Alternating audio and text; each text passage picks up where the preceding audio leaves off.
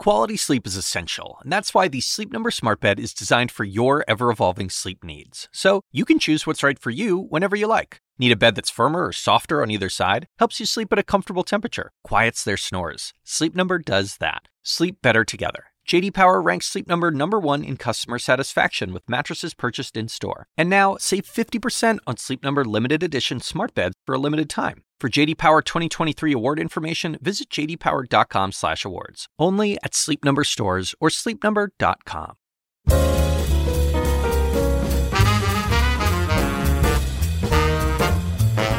And now, from the University of Chicago Institute of Politics and CNN, The Axe Files, with your host, David Axelrod.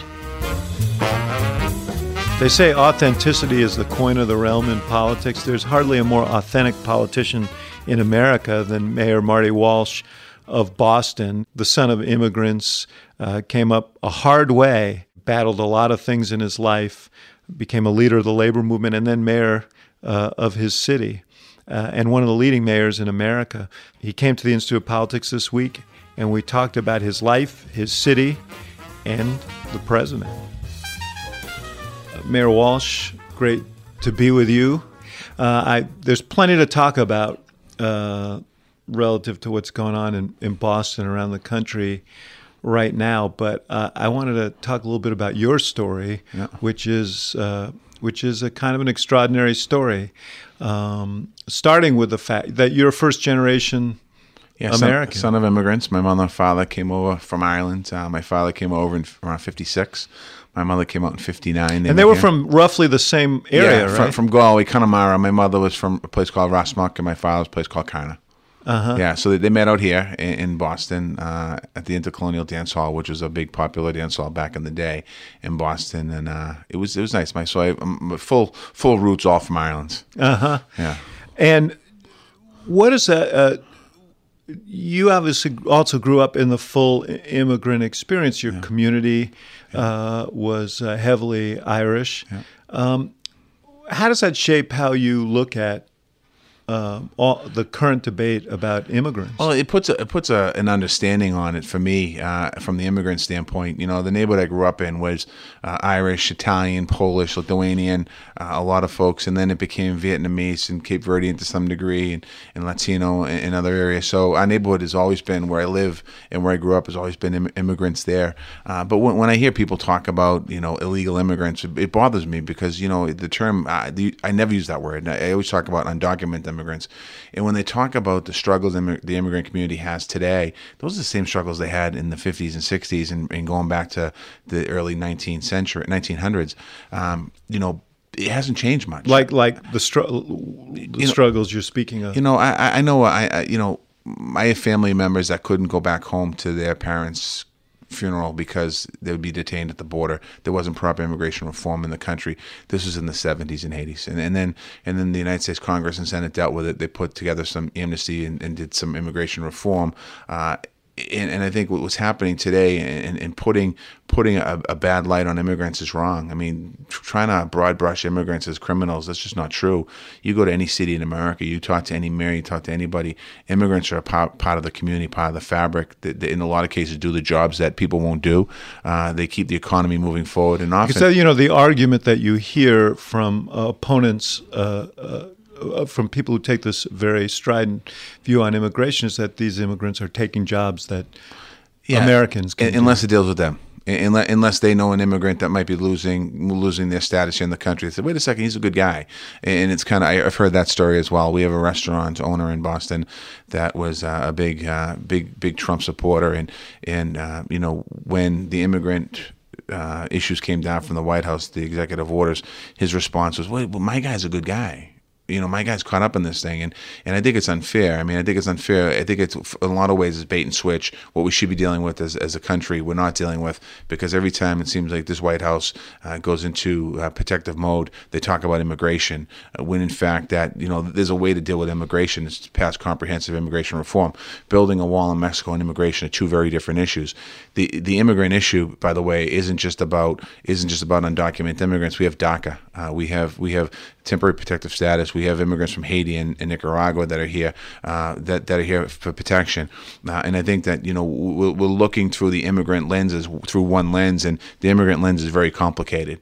And you look back in history, whether it's under the Reagan administration or the Bush administration, when we had the Cubans coming into America, when we had people from South America coming into America, over the border, through both of those presidencies that were accepted. Again, I think the issue is a lot bigger than that. And I think to solve it, we need immigration reform. The Senate, I guess, tried to attempt doing it the other day, but they clearly didn't do it. So they're not really dealing with the issue properly, in my opinion. What did you learn from watching your family and about sort of the immigrant ethic? My father became a laborer in the trades. The laborer is the construction that cleans the job site, cleans the toilets, does all that stuff. My father worked hard every day of his life. He went to church a lot of days as an immigrant.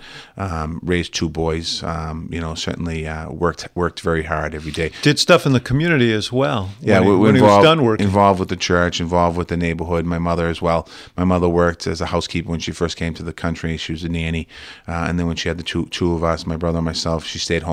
And then when my brother got to about 8th grade, she went back to work, and she was a housekeeper and taking care of older people. So that work ethic transcended over to us, I think, in a lot of ways. And that is the immigrant work ethic. That is people come to this country to try and build a better life for themselves. But not only that, you keep the cultures and traditions going. And then as I got older, I realized that every nationality did that. And then as an elected official, as a state representative first, and now as mayor, the importance of that. So as mayor now, I go to celebrations all the time of cultural celebrations. I was at one this weekend, Vietnamese New Year, where you have, again, all immigrants in a room celebrating their traditions and cultures, but also adding to our economy, adding to our America, making it so great. And that's what really what makes America great again. It's keeping that tradition and culture. It's interesting though. And Boston has had its own challenges, and we'll speak about that in a minute. But why do people find that so threatening, do you think? I don't think it's across the country. I think it's in certain areas. I think in urban America, when I go to urban cities, I think it's less threatening. I've been in Chicago now for a couple of days, and I watch what's going on. I see a lot of different nationalities and cultures walking around. Everyone's kind of working together. I was in New York a couple of weeks ago. I went to see Hamilton, the play, but while I was having dinner, Laurie and myself were looking around, seeing different cultures and traditions there as well. And I think that in a lot of ways it's not understanding what that culture is. In some cases, forgetting. Generations forget that, most of us in America are just 1 or 2 or 3 generations away from being immigrants ourselves. And I think they kind of forgot that. And I think that, I look at Boston as a city that is doing incredible, meaning we've approved $20 billion worth of development in the last 4 years. We've built more housing than almost any other period in the history of our city. We have, our schools are strong. We have more work to do in our schools, which we can talk about, but a lot of great things are happening. And we have 28% of our residents are foreign born, 48% are first generation. So if immigrants were that bad for our economy and so bad for our culture, Boston wouldn't be in the renaissance it is. One of the paradoxes of this whole immigration discussion is that the strongest resistance to immigration is in the communities where there are the fewest immigrants. Yeah, and I think it's sad. I think a lot of it too is just people's making decisions and listening to other folks talking, and there's a lot of hate going around right now, and I think that's a bad message for us as Americans to be sending around the country. I think we've been divided country for a long time now, but I think it's even more divided as we continue to move into the future. Yeah. When you were a kid, you had an extraordinary challenge of your own when you were 7 years old. I had Burkitt's lymphoma, a childhood cancer. I was treated at 1974, treated at the Jimmy Fund, the Dana-Farber and Children's Hospital. And at the time, the treatment was exploratory. I had radiation, chemotherapy, and a whole...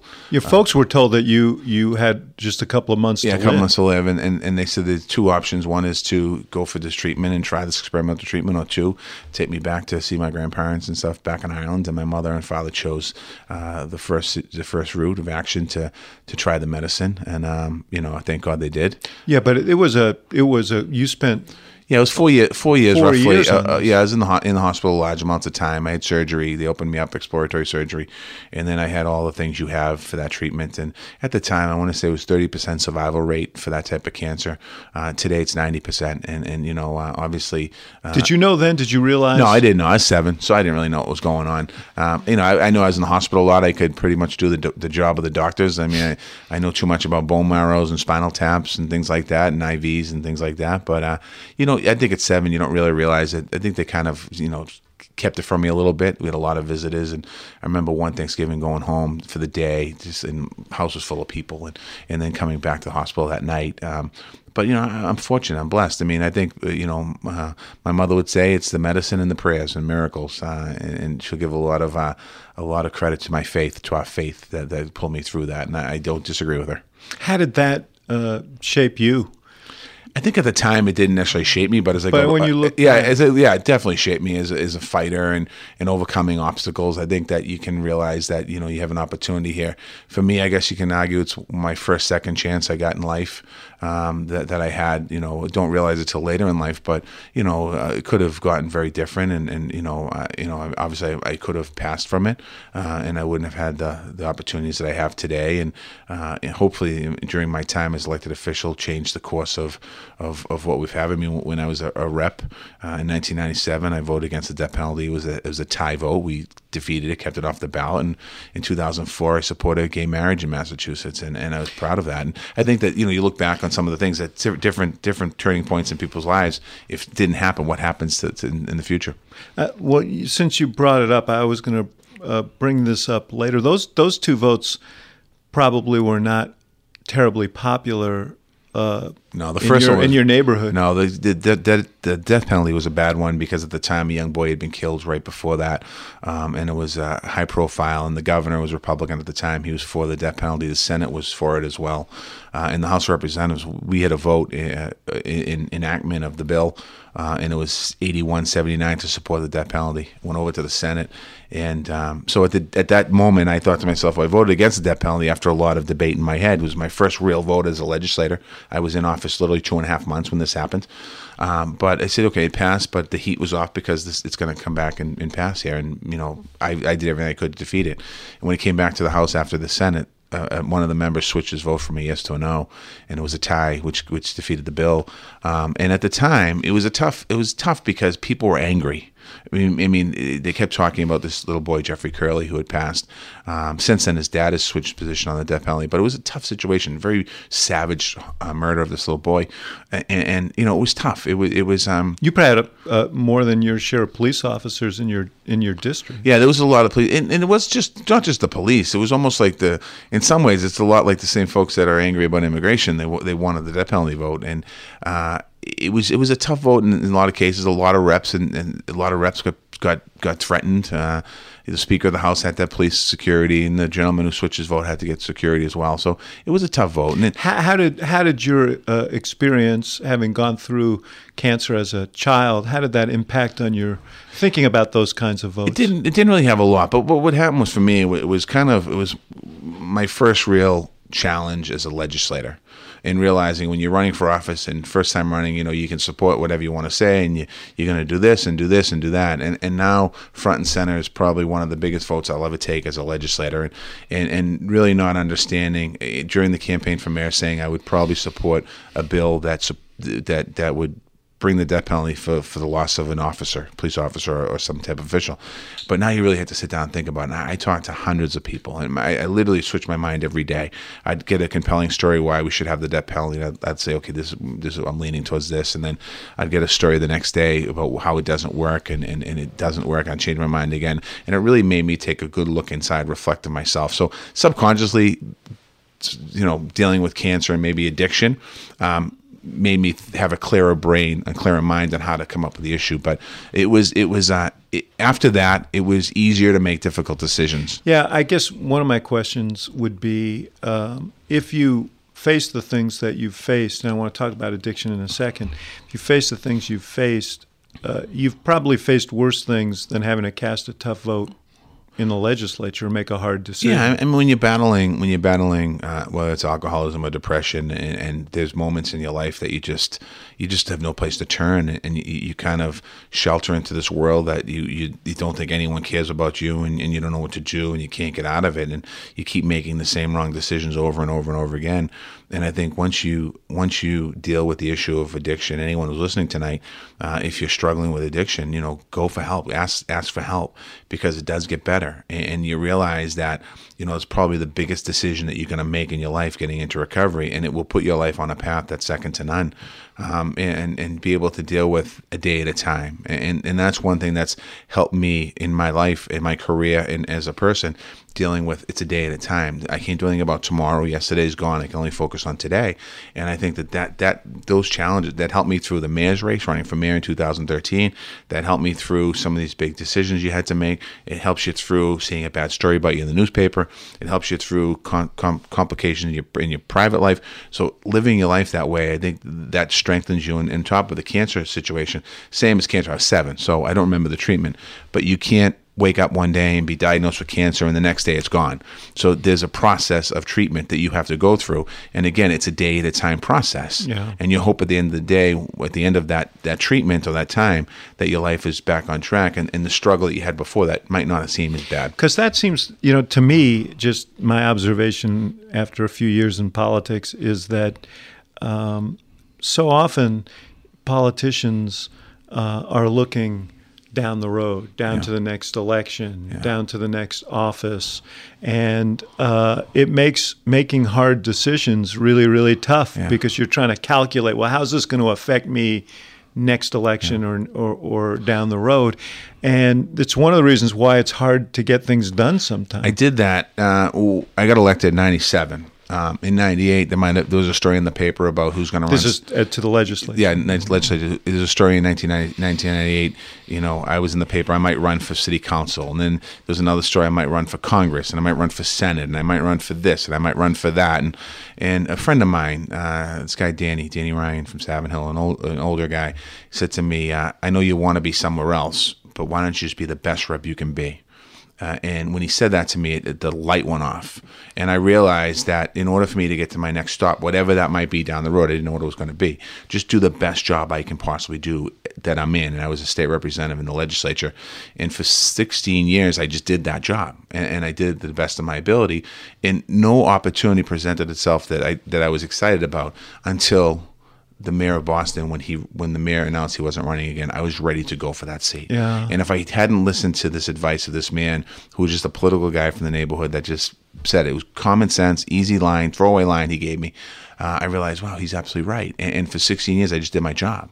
And you focus on the issues that you care about, and you have very difficult votes. In that time, I had, votes on taxes and other things that we had to deal with. But you get through it, and you realize that, I didn't vote for taxes for the sake of raising taxes.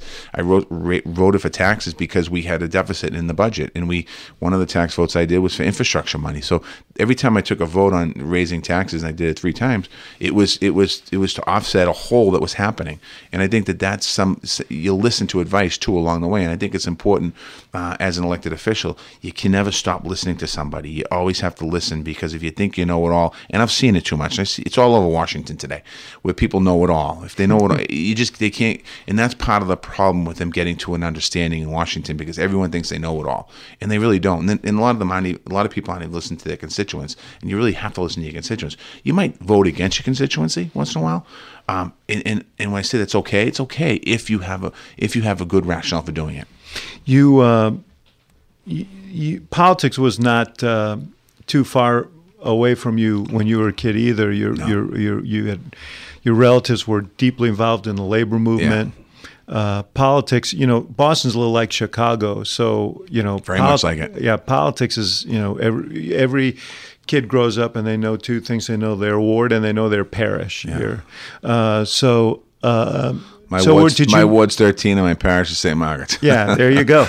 So did you know early on, this is something I might want to do? Oh, yeah, I absolutely did. I had it in my blood. My father, I think one of the first rallies I went to, my father took me to, I think it was a mayoral race. And in Boston, it was Kevin White was the sitting mayor and Joe Timilty was running against him. And I forget, something happened with Kevin White and the labor movement. They were upset with him. So we were with Timilty. And I remember it was about 7 or 8 holding a sign at a rally. And then my Uncle Pat ran for the business manager's job for the labor's union, and his name was on a sticker, and he was the guy that he was my godfather, and I loved him, and seeing his name on a sticker, that kind of sparked it for me.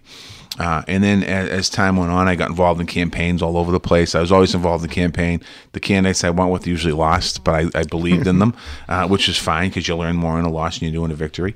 And when the time came for me to run for state representative, I knew that I wanted it. I had been sober now almost 2 years. Well, let me ask you about that, because I know you went to college. You dropped out of college. Yep. You worked as a laborer. You got involved. You took a job with the union, Yep.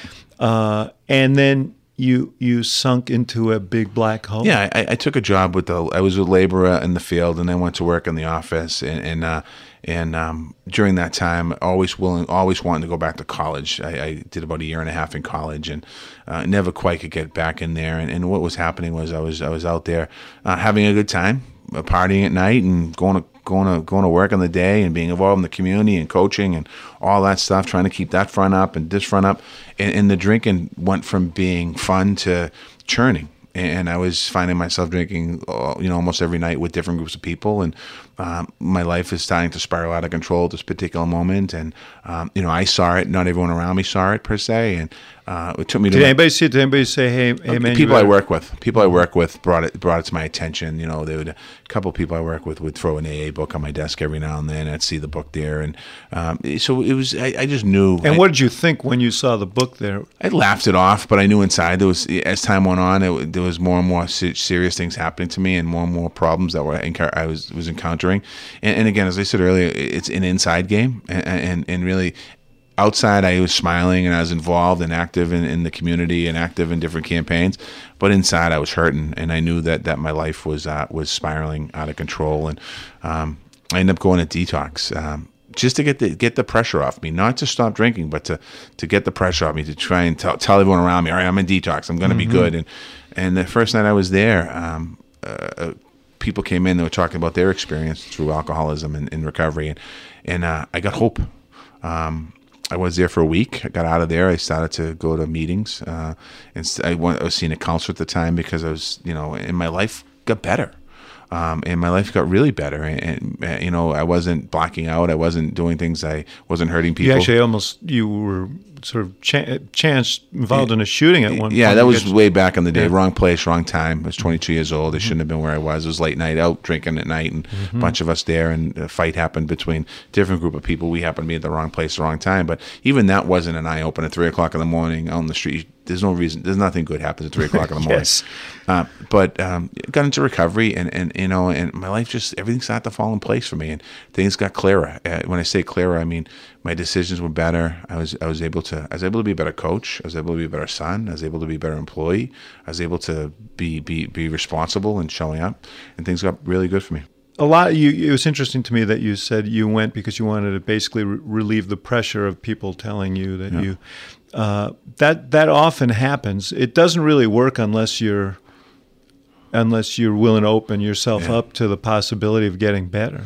What happened for me, and this is a saying people say in recovery, the grace of God into my life, and there was a moment of clarity.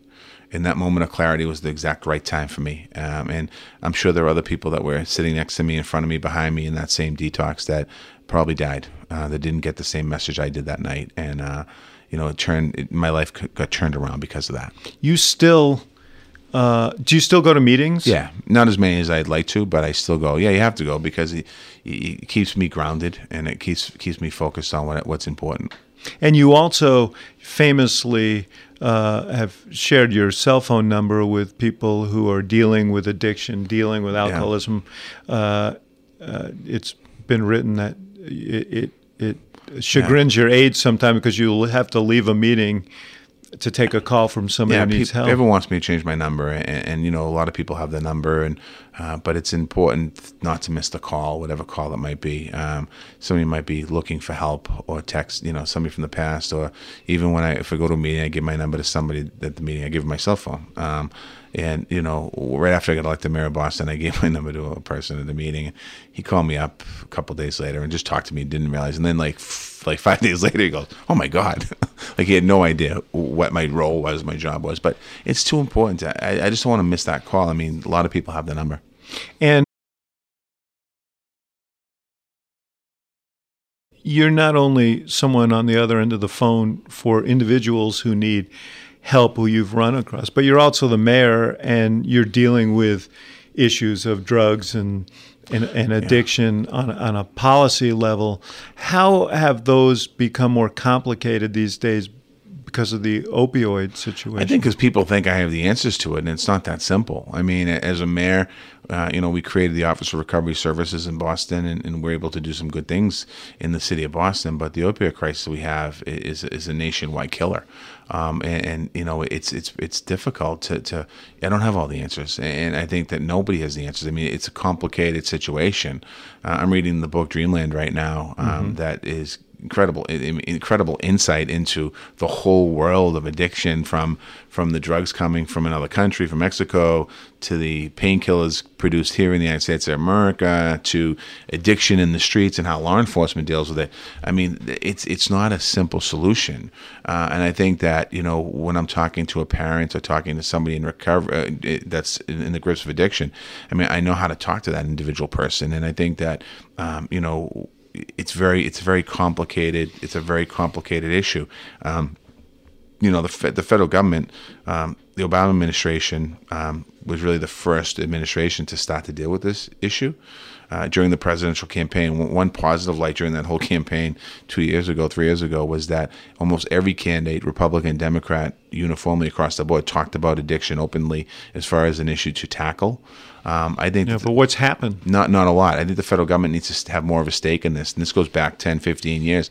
I don't think the federal government can't tell us how to do it, but they need to create more funding opportunities and really figure out how to deal with the issue. And I think also clamping down on the border is the one place. I'll say a lot of drugs coming into the country, but that's one step. On the other step, we have a lot of legal drugs in our own country. Well, the opioids are that we have to clamp down on, and I still don't think that I don't think that the pharmaceutical industry has learned their lesson. I just don't think they have, and I think my concern now is they're trying to come up with drugs to block the craving. So what they're doing is creating another industry to combat addiction. It can't just be a drug. You take a drug to stop addiction. There has to be more to it. You talked before about some of the tough votes that you cast in the legislature, and you mentioned the vote for gay marriage. That was a huge. Massachusetts was sort of ahead of the country on that. Proud of that. Proud of that vote. Yeah, but I'm sure that too was a controversial vote. Back in the St. Margaret. Yeah, no, it was controversial. I mean, a lot of people weren't sure exactly what happened. Was the Massachusetts Supreme Court created that marriage equality is the law of Massachusetts, and there was a move to define a marriage between a man and a woman, and that's really what the vote was. It was a constitutional convention. We had 2 successive constitutional conventions, so it got really personal, and the eyes of the world was on Massachusetts really, and we were out explaining. I was out talking to my constituents at the time, whether it was in, the different parishes or my senior citizens are talking. And some people gave me a lot of grief for the vote. But I think there was, at that point, a lot of family members had somebody who was gay. And my response was to them at the time was, don't you want everything for all of your kids? So if you have 2, a son and a daughter, and one's gay, one's not, don't you want the same for each one? You should love them the same. And that's kind of, that's where that vote went. Massachusetts, I'm proud of the vote. The only thing I'm not happy about, I think we should have gotten there through the legislature as far as gay marriage legalization, not through the courts. And I think we should have identified that as as a legislative body before that. But the courts came down, made the ruling, and then other states followed in line with us, and then the U.S. Supreme Court made the law of the land. And you don't hear pushback. There's not. Big, it's amazing, isn't it, how fast that's changed? There's not a big outcry around the world. And I said to my colleagues at the time, back in 2004, that we're going to vote against it. I said, be careful where you're voting here. This is history, and somewhere down the road, you don't want your grandchildren to be asking you, where were you on the side of history? And you're saying I was on the wrong side of history. And that convinced a lot of people to vote for marriage equality in Massachusetts. You spent, as we mentioned earlier, a lot of your life in and around the labor movement. You rose up in the same union that your family was active in. And I want to ask you about sort of the state of labor and the state of unionism in this country, because we've seen a steady decline. Yeah. Well, I think that, at least for me speaking, I think when you look at the decline in the middle class and the decline of the labor movement, they run parallel to each other, and I think that there's been a big drop there. I think the fact that labor has lost its I don't know the right word. I don't want to say clout, but lost its appeal. I think it's sad in some ways. Labor has put a lot of people through college. Labor has paid for a lot of mortgages. Labor has done incredible amounts for our country as a society. I think a couple things. Number one is being probably made it possible for you to get the cancer treatment that you got. Absolutely, we had health care back at the time. I'm the mayor of Boston today because the men and women of the building trades and other unions went out there and held signs and got dirty for me, meaning that they were out there campaigning for me and doing my thing, and they were proud of that fact. And I think I showed that. I'll come back to your point in a second. I think I've shown very clearly that it's okay to be a labor person as a mayor of a major city and see incredible economic gain in a city. Boston is in that position where I think a lot of business people in the beginning might have been concerned about myself being the mayor of Boston, and now they're saying, "Oh my God, this guy's have done incredible things in labor. We can do it hand in hand."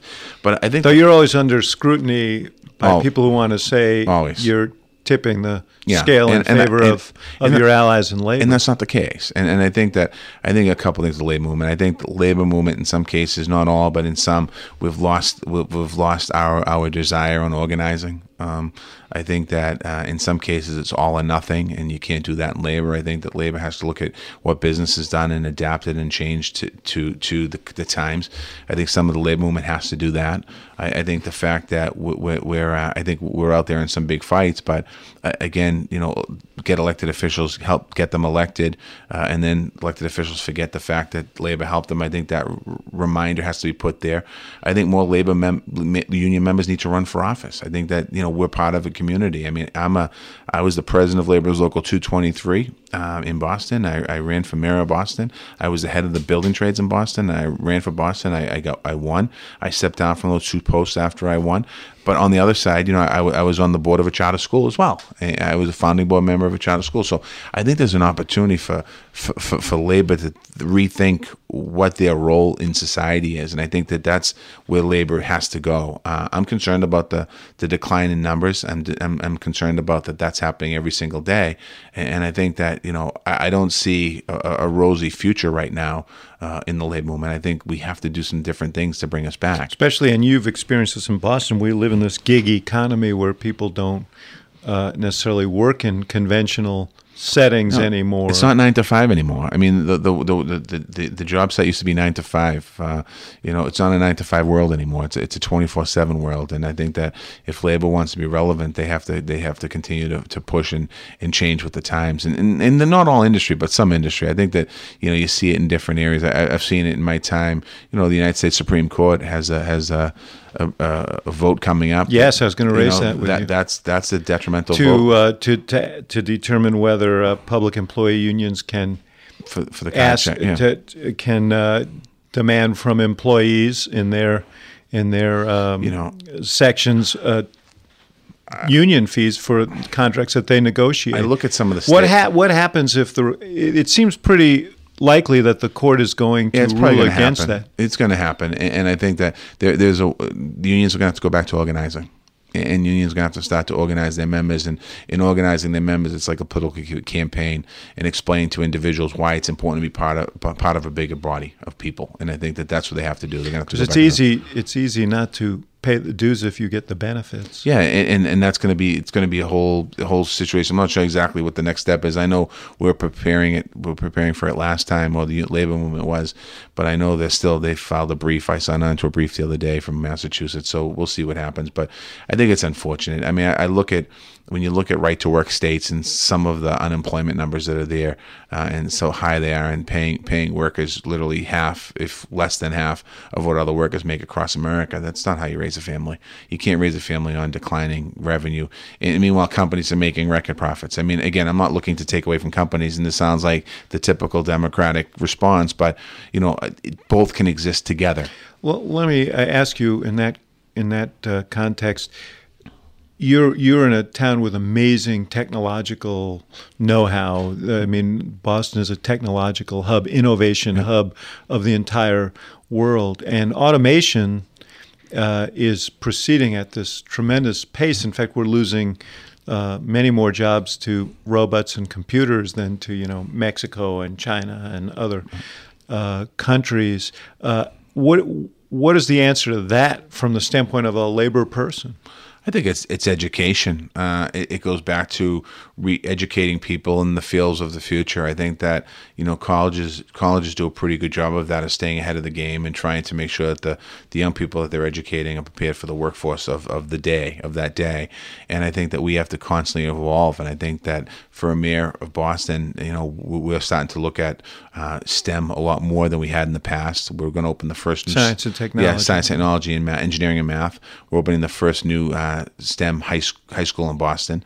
That was our first new high school built in 30 years. So we're looking at how do we prepare our young people for the jobs of the future. And this is not the first time that an evolution like this has happened in our country. We've gone through different periods and cycles in our country where technologies come in and taking workers off the manufacturing line. To go back to labor, I don't think that labor doesn't have to represent every person either. I mean, it's not like not everybody needs a union, or not everyone wants a union. It's their choice, and I think that.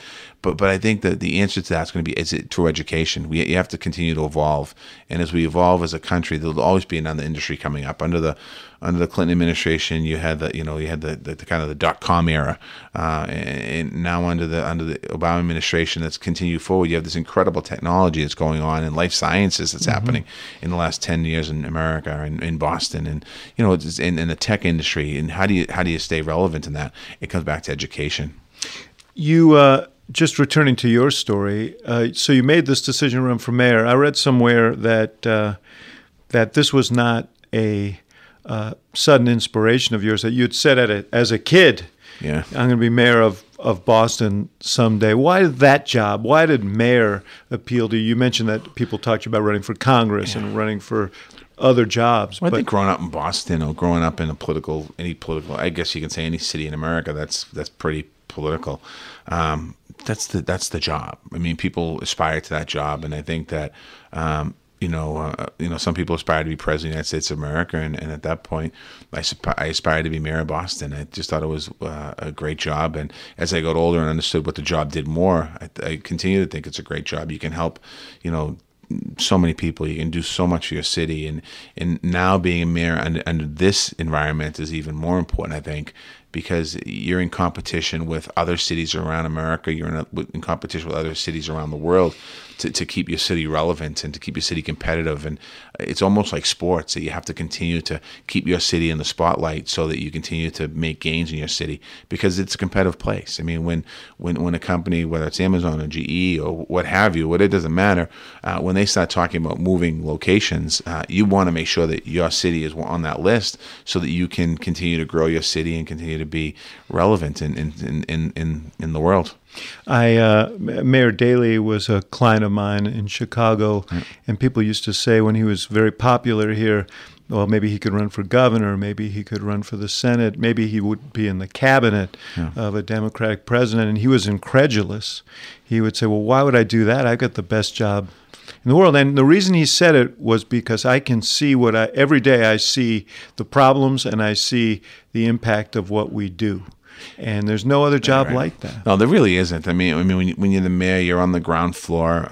You have say in whatever happens in the city in the course of the day. I mean, your job is to keep the city moving forward, but you're also involved in every aspect of life. And being a mayor of Boston or Chicago, in a lot of ways, you're the center point of the state. Whether New York City or New Orleans or wherever it might be, when you think about when people talk about what's going on in Massachusetts, it's often what's happening in Boston. They equate Boston with Massachusetts, yes. And so I think that's partly what Mayor Daley was coming from, and also it's also a tough jump to run from mayor, for whatever reason, to run from mayor to governor, I think, especially from a big city. How about for president? A bunch of your colleagues are looking at that. I think that could happen. I really do. And I think that could happen for a number of reasons. I think in the last, dozen years or so, mayors have really kind of risen up to be the people that are doers. And I think that I had this conversation with Larry today a little bit. We're talking about, when people elect a president, it's generally somebody from the United States Senate or it's somebody from a governor. And they talk about the governor has strengths because they have the experience of being an executive. And I think that mayors now have that same experience, and we're challenged, particularly today, with the issues of immigration is front and center, healthcare is front and center, job training is front and center. All the issues that is dealt on a national level, we deal with it every single day in cities across America. So I would not be surprised to see a serious mayoral candidate in the next presidential election, and in the next couple elections to see a mayor elected president. And would you be supportive of that? Are you looking for a mayor to support? No, I mean, right now I'm waiting to see what happens, but there's been plenty of names thrown around. You got a lot of people from your own state who are thinking of this from my own state. There's a couple people thinking of it, and Mitch Landrieu's name's been floated out there from New Orleans. Eric Garcetti from LA has been floated out there. Would they be plausible candidates in your mind? They'd be great candidates, I think. They're strong. They run great cities, and their issues now our issues are environmental justice. We're talking about the Paris Climate Accord. Eric Garcetti led that lead. We all signed on. Mitch Landrieu's the head of the Conference of Mayors, and so I think that there's a lot of good people that could be good candidates. Do you think that it might be advantageous not to be from Washington these days? I don't know. I guess that goes back and forth. It's hard to say. I mean, I think that it's unfortunate that. I know your Senator Warren is thinking of running, considering it.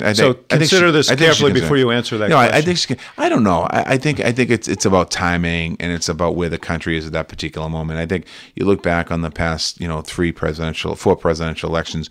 Bill Clinton was a governor of a very small town, small state, and won. George Bush was the son of former president and active and governor as well of a bigger state and won. President Obama, other than I remember that one. Other than people here in Chicago and Illinois, people didn't really know who he was. He gave a couple great speeches, and then in Boston was where he gave one of the great speeches. But people were you there in the arena when he gave that speech? No, I wasn't in the arena. I was there the next night. Mm-hmm. But so he went on to win the presidency, and then you have this president. And so I think when you look at the last 4 presidents, there's really no design plan on. None of them really fall, other than Clinton and Bush being governors. They're very different people, and the pathway to the presidency was very different for all of them. So I don't think that being a Washington person, plus I don't know if there is such a thing as an insider in Washington anymore, because it seems like everyone's kind of up in arms down here. Before I want to talk further about the national scene and some of these issues as they impact on your city. But before I do, one thing that interested me was you followed a legend in the mayor's office. Yeah. Tom Menino was a giant figure in Boston. Yeah. You had been a state rep. You'd been a major figure in the labor movement. But this was an entirely different thing. Yeah. What were the personal challenges in taking over an office from a guy who'd been there for 20 years and in a town that was used to these larger-than-life mayors? Yeah, I think first going in, excited that I won the race, thinking about how do you follow a 20-year incumbent, and very early on realizing that people didn't know any other way of governing except for Mayor Menino's style, which they welcomed a new idea because they weren't used to a new idea. And I think that made it easier to go in and do what I wanted to do. I also surrounded myself with young people. I mean, my chief of staff was 27 years old, Dan Coe, who's running for Congress Yes. now. He was at the Huffington Post, and I knew his dad, and I literally met him once and talked to him, and I bring him in. Howard Coe Howard was Coe. a great official in the Obama administration in the Health and Human And also in Massachusetts, I met him when he was in government in Massachusetts. So I brought him on. I brought on a CFO that was 30-something. I brought on a communications director at 30-something. I mean, I surrounded myself with all young people, and we tried new things. We tried different ideas. And what about you, though, personally? Were there days when you said, what the hell am I doing? Oh yeah, I mentioned this in one of the articles. One of the papers in Boston wrote an article. So the first 3 months, I went home every single night going, "What did I do to myself?" I couldn't talk to anyone. Everyone had campaigned for me. Everyone around me was part of the campaign. Everyone around me was vested. So I didn't have anyone to kind of turn to and say, "What do you do in this particular situation?" And around the middle of March, the first year, I realized that I got this. And I don't know, something just clicked. And I think it was just, I went from being a legislator of 40,000 people to a mayor of 640,000 people. I went from being in the press once in a while to request every single day. I had cameras showing up everywhere. I had to make these decisions. People coming in and asking me what position on this, and learning that as mayor, something comes that breaks news, and now I have to have an opinion of it. I can't take time to process it. I think this is one of the things that when you say mayors could be plausible presidential candidates, I actually think mayor and president are closer in their nature than any other political offices, because just like presidents, people know their mayors. Yeah. Their mayors are ubiquitous presence is in their living room. They know all about you. They know about your life. They know your personality. Yeah. The kids know who you are, what you stand for. Right. I know. There's no question about it. And that is job, that a good thing if you're in that job? I mean, I think it prepares you. I mean, I think that my first day in office as mayor, there was a big ballot question during the mayor's race on casinos, whether or not they're going to be allowed in a certain part of the city of Boston. The people voted it down. And there's another casino over in Everett now, which is controversial today. And my corporation counsel at the time came in and said, you have to, the person who was there said, you have to make a decision if you're a surrounding or host community for the casino. And at the time, I had no idea what they were talking about. And I'm thinking, why didn't this come out in the transition? And I literally have to try and make a decision that day. And it's the first day in office. And I'm thinking like, oh my God, if it's like, and every day I feel like that. And as a legislator, you have time to process it. You have time to say, okay, whether it's death penalty or gay marriage or taxes. Plus, unless you're the deciding vote, you got a lot of company. But even then, you have time to think about where you're going to land on it. Yeah. As mayor, it's like, okay, what's your position on this? Something breaks today, immigration. When Trump did the executive order immigration, I literally walked in my office. It was 3:00. I saw what he had done. I'm looking at it. I got somewhat disgusted by his approach. I called a press conference for 3:30. At 3:30, I have every person standing behind me in the Eagle Room, which is next to the mayor's office. That's an immigrant that works for the administration or first generation. We couldn't all fit in the room. And I was condemning Trump's stand on immigration. You can do that as mayor.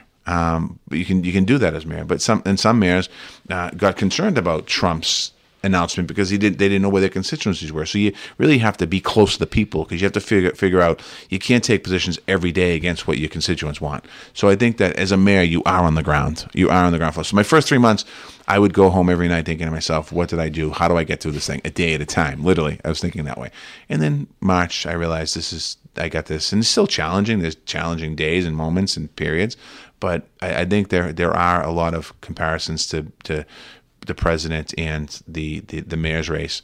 Right after I got elected, President Obama at the time wasn't getting a lot through Congress, I don't believe, and he decided to make a decision to really work through mayors. So one of my first meetings at the White House, it was all new mayors. I was there. Eric Garcetti was there.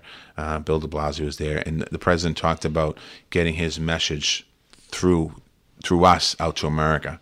And that was a great learning experience for me as a mayor because, first of all, you made the connections in the White House that in some cases you didn't have to deal with the Congress or the Senate. You just go directly to the cabinet people.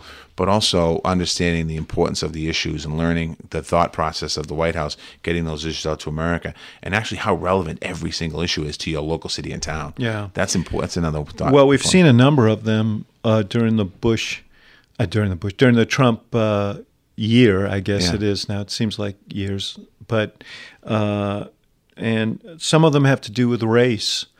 You had this awful confrontation down in Virginia, Charlottesville, and there was the same kind of rally was scheduled for Boston, but you had a different result there. Yeah, we had 40,000 people came out for that rally in Boston. How many of the about 100, I guess, so-called free speech people came out, who were basically neo-Nazis? Yeah, they were neo-Nazis, and we did the police department in Boston did what I think was an incredible job of keeping people safe that day, and we got some criticism afterwards for not allowing certain reporters into the pen area where these folks were, but they didn't amplify what they were saying, meaning there was no amplification, there was no speakers or microphones there. That was on them, not on us.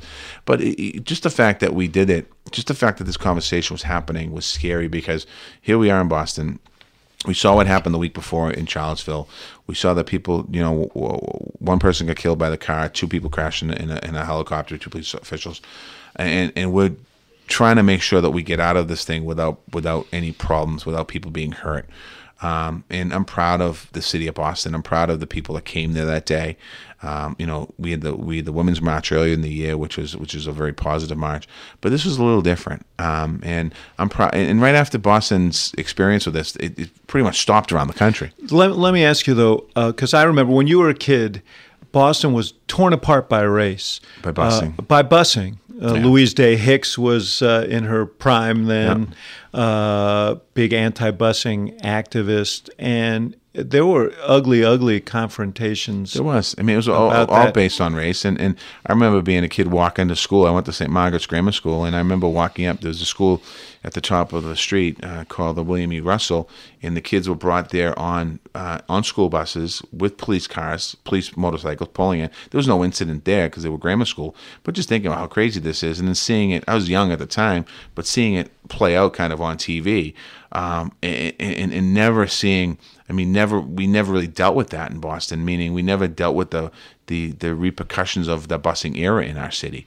I think a lot of people kind of moved out or just ignored it or didn't deal with it. And these issues still have dramatic effects on relations across America. But So when the president, some would say, dog whistles about these kinds of issues, does it create reverberations in communities? Not necessarily, I don't think, in Boston, but it just shows you his ignorance and not willing to. He's the leader of the greatest country in the world, and not understanding his words and what implications they have. It's sad. I mean, it doesn't help relations in America. I think does he not understand them, or does he not care? I don't know him enough to say he doesn't understand them. I think he knows everything he does. I think he's smarter than people realize, let on, and I think that he does it purposely. I think he's playing to his base, which I think is sad in itself that we have 35-40% of the people in America that feel the way he does, and it just shows you how divided we are as a country. And I think what we need in this country somewhere down the road, hopefully in the next 2.5 years, is a uniter.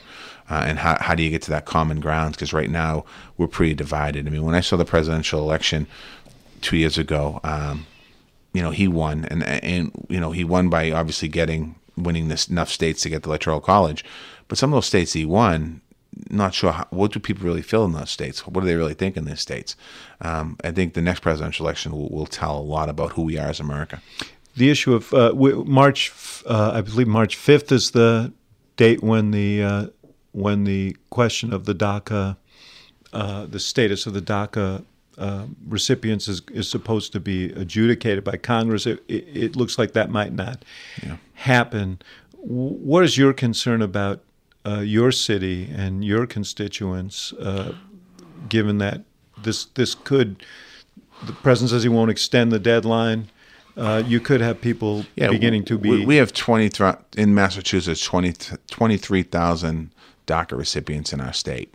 Many of those are in the city of Boston.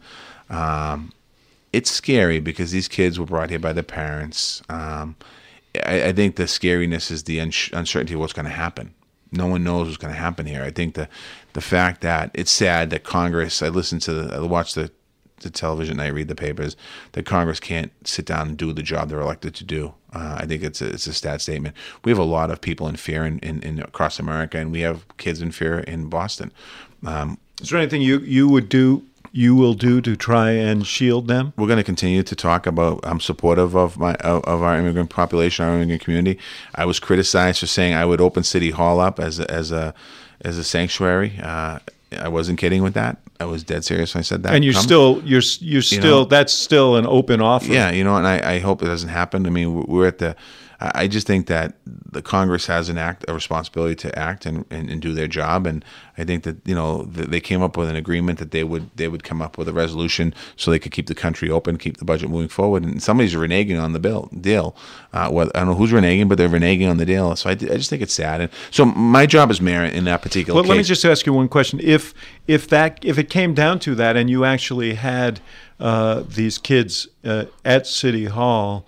What happens when the ICE agents come and knock on the door? They're not in. They're not going to be let in. I mean, we're not going to do that. I don't know if they'll do that. I think the fear is that I think that I don't know if the federal government completely funded the federal government U.S. Border Protection Agency as well. I mean, I know the budget he just did. I don't think he added new officers in there. So he's talking about a very skeleton crew that he has over there right now to go around the country and pick up 11 million people and send them back. I mean, that's something that couldn't happen. But you have 800,000 of these kids, so it's a it's a smaller boat. But again, I'm not sure. I'm hoping that Congress will come up with some resolution. And the Democrats got criticized for shutting the government down, which I thought was kind of ironic that the Republicans shut it down at least half a dozen times in the last 10 years, and no one gave them credit. No one gave them criticism for shutting the government down. But that's neither here nor there.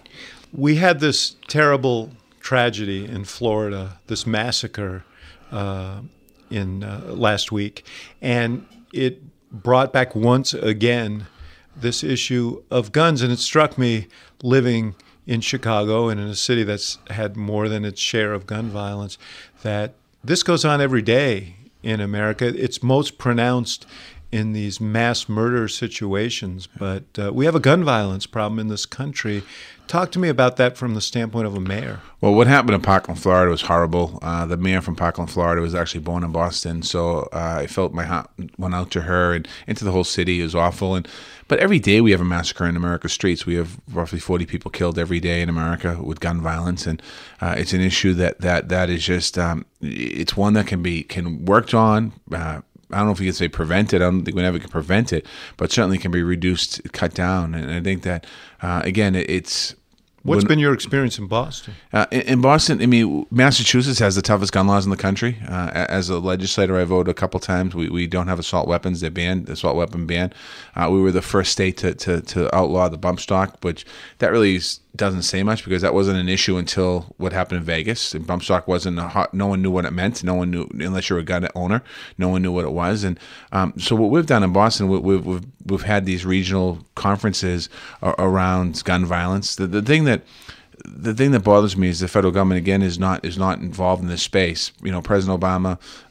I was at the White House the day that he signed an executive order with national background checks for 3 days. I mean, to extend it for 3 days. And I was in a room full of people that lost loved ones in whether it was Sandy Hook or Columbine or other places in America that we know of, we read about in the paper. It was a very powerful day. In the National Rifle Association and the lobby was all over the president for signing this. This just would give gun dealers the opportunity to a background check, and after 3 days, if they didn't have it done, you'd still be able to purchase your gun.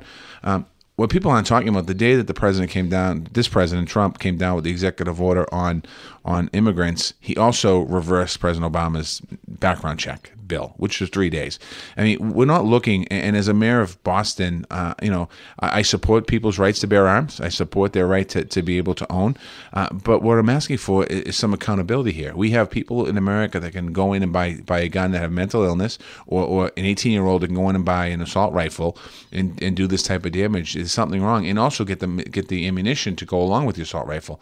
And I'm not sure when as a country we're gonna realize this. I think that we've had 2 Congress people shot in the last 10 years. Okay, Gabby Giffords and Scalise. And the minute that the Republican got shot, he came out with, "Oh, we don't want to change the law." There's something wrong here. And I think that the young people are onto something in this country. I think as they continue to talk out about this issue and talk out about these are the future gun owners in America, I think we need something more here. Certainly, it's not happening. We've had this year alone. When Vegas happened, we finally thought something would happen. Then we have Parkland, Florida. Well, Newtown was certainly one. Newtown was another one we thought something was going to happen. It hasn't happened, so I don't know what's going to. As a mayor, how often are you in that position where you have to console parents who've lost a child or a lot. Child who's lost a sibling? I mean, we had 54 homicides last year in the city of Boston, and the majority of those were by gun, and not all were teenagers, but some were teenagers, and you have to go and sit with the parents, and you have to talk to them about why it is that they lost their loved one, and they're looking for answers and they don't have answers, and I think that's we have to do something more in this country. In Boston, as I said, we've done these what's called regional gun summits. We've had mayors and police chiefs from around New England talk. We've had 4 of them now, conversations about this, and we're sitting down trying to figure out ways of better sharing information. We have the toughest gun laws, so our numbers are down, but still, we've buried, as mayor now, we've buried too many young people. It's not a comfort. The numbers being down isn't a comfort. Because one's too many. One homicide's too many.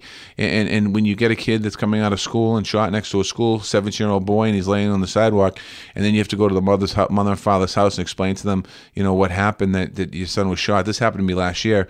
We're at a young man shot outside of a school. I mean, I can tell you many stories. I got a call one night for a 16-year-old kid who got called out of his house by 2 guys. He went out on his bicycle. He got ambushed, got shot in the corner of a street. He's 16 years old, and I was there at the scene, seeing his bike there, and he was taken away because he didn't die instantly. They brought him to the hospital, but he died in the hospital.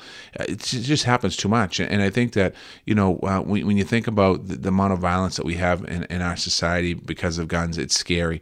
Again, I'm not about taking guns. You don't have to take people's guns away, but think about this in America. If I buy a car, I have to register my car so people know it's mine, and I have to get insurance to drive that automobile. But yet somebody can buy a gun and then disregard the gun. And that gun could end up on the streets of Chicago, Boston, or what have you. And there's no repercussions for that. There's something wrong with our society. There's something wrong with our system.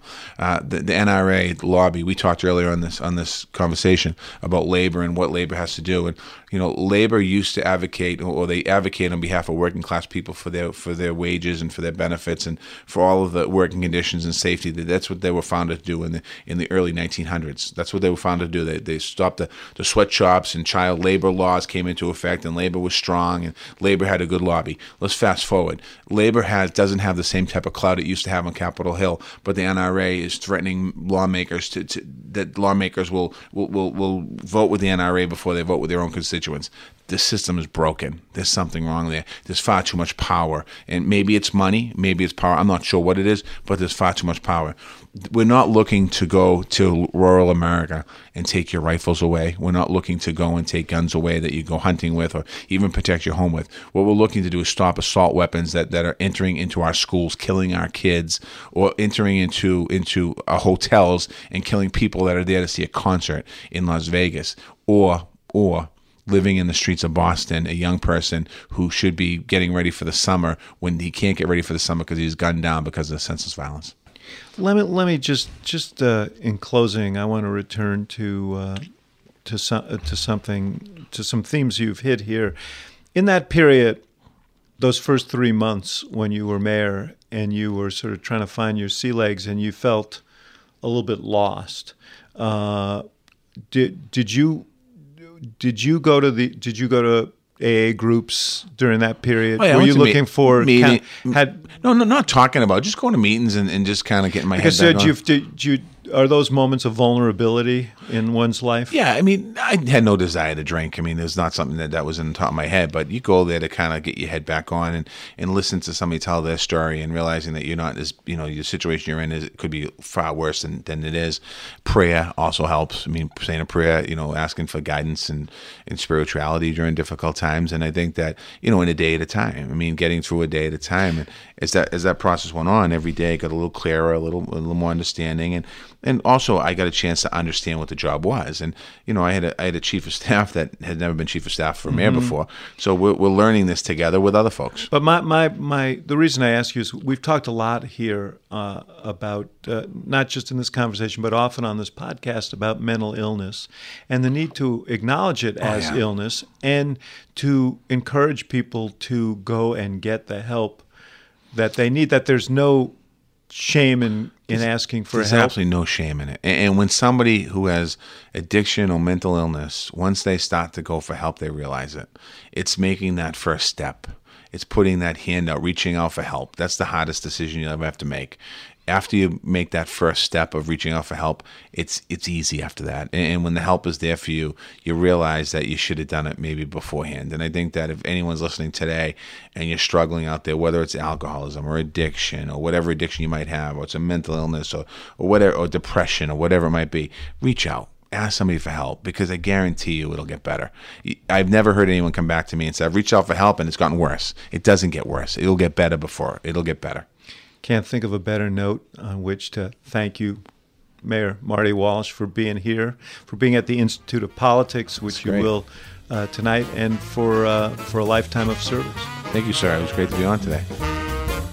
Thank you for listening to The Axe Files, part of the CNN Podcast Network. For more episodes of The Axe Files, visit cnn.com/podcast and subscribe on iTunes, Stitcher, or your favorite app. And for more programming from the University of Chicago Institute of Politics, visit politics.uchicago.edu.